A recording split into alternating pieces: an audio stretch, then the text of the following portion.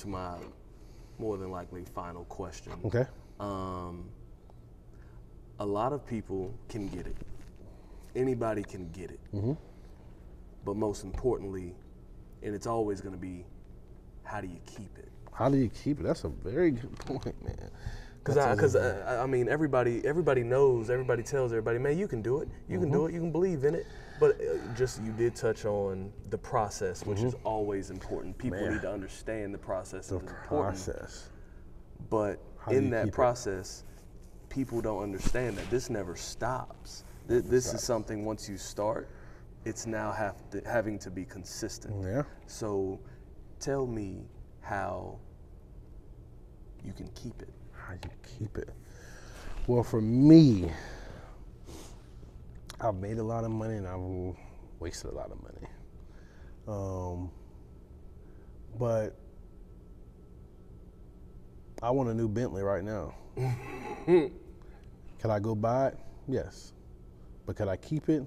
The tail is out there. I don't know. Because I got to pay taxes. Right. I'm going to have to pay them taxes every year. I'm going to have to pay that insurance. You know, man, I try to live within my means. I've never been really like a flashy guy. I like to have nice shit, but I'm not a spontaneous buyer. And I know, because I deal with very high net worth clients, and people say, well, man, how does a guy make $20 million and now he's broke? Well, because he doesn't understand financial literacy. He doesn't understand, yeah, they sign you for 20, but the IRS, you're in the highest tax bracket there is. They're gonna take 39, 40% of that money. Then you gotta pay fees. Then you have a lifestyle. And then if you don't have any money turning for you or residual income, that money goes away, you know, if you don't have a deposit coming in. So for me, Chad, I just try to live within my means. As I mentioned to you before, the takeout, you know, the first week, I mean, we killed it. First 2 weeks, we killed it. Third week was like, man, we're doing good. I see the account, and I'm like, shit, we've done good.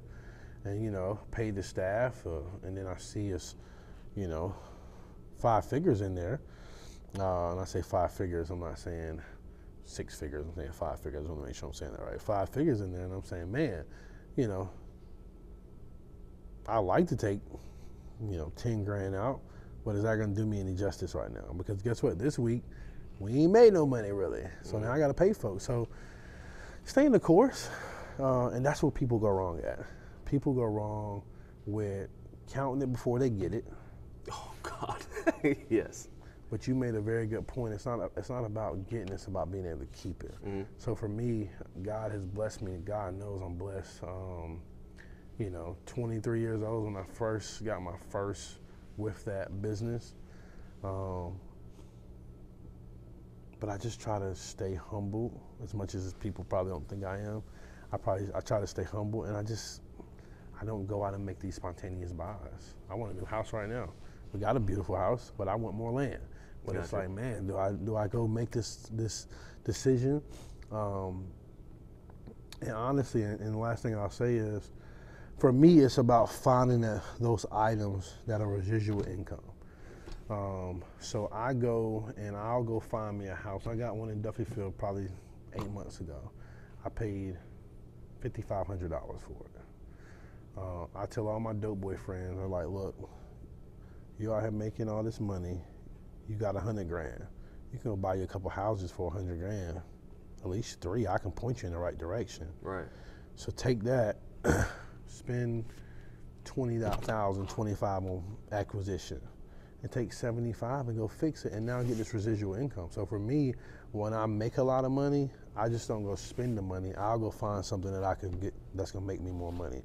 So if I go hit me 5 houses and I'm getting from HUD $600 a piece, that's $3,000 a month of residual income. It's cash coming back in for me. So for me, I try to find situations where, like you said, I can keep it. I don't just go out and just start trying to live too quickly. So just being humble, and I'll end with this. A really, really wealthy Jew told me this.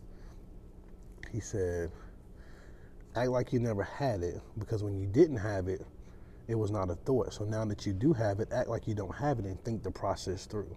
So for me, although I may have a little something, I just don't go and act. I don't have it. Yeah, I don't have it. You got it. Sometimes it's it's more mental, man. Sometimes it's more mental than it is like resources. Yeah, money, but Biggie said it best: more money, more problems, and that's a very true statement. But sometimes it's not about that, man. It's really just about moving silently and quietly, and moving patiently. That's the key, and that's what I've done. And I roll by myself. I don't keep Always people with me. No co-defendants. No co-defendants. I respect it. I got you, man. I definitely would like to sit down with you Absolutely. because I want to talk about the Omega Center. Absolutely. Definitely. But for right now, I appreciate you. No, I appreciate it, man. I hope this was helpful. Out, no, absolutely. I hope it was something meaningful in the conversation. Oh yeah, definitely. Absolutely.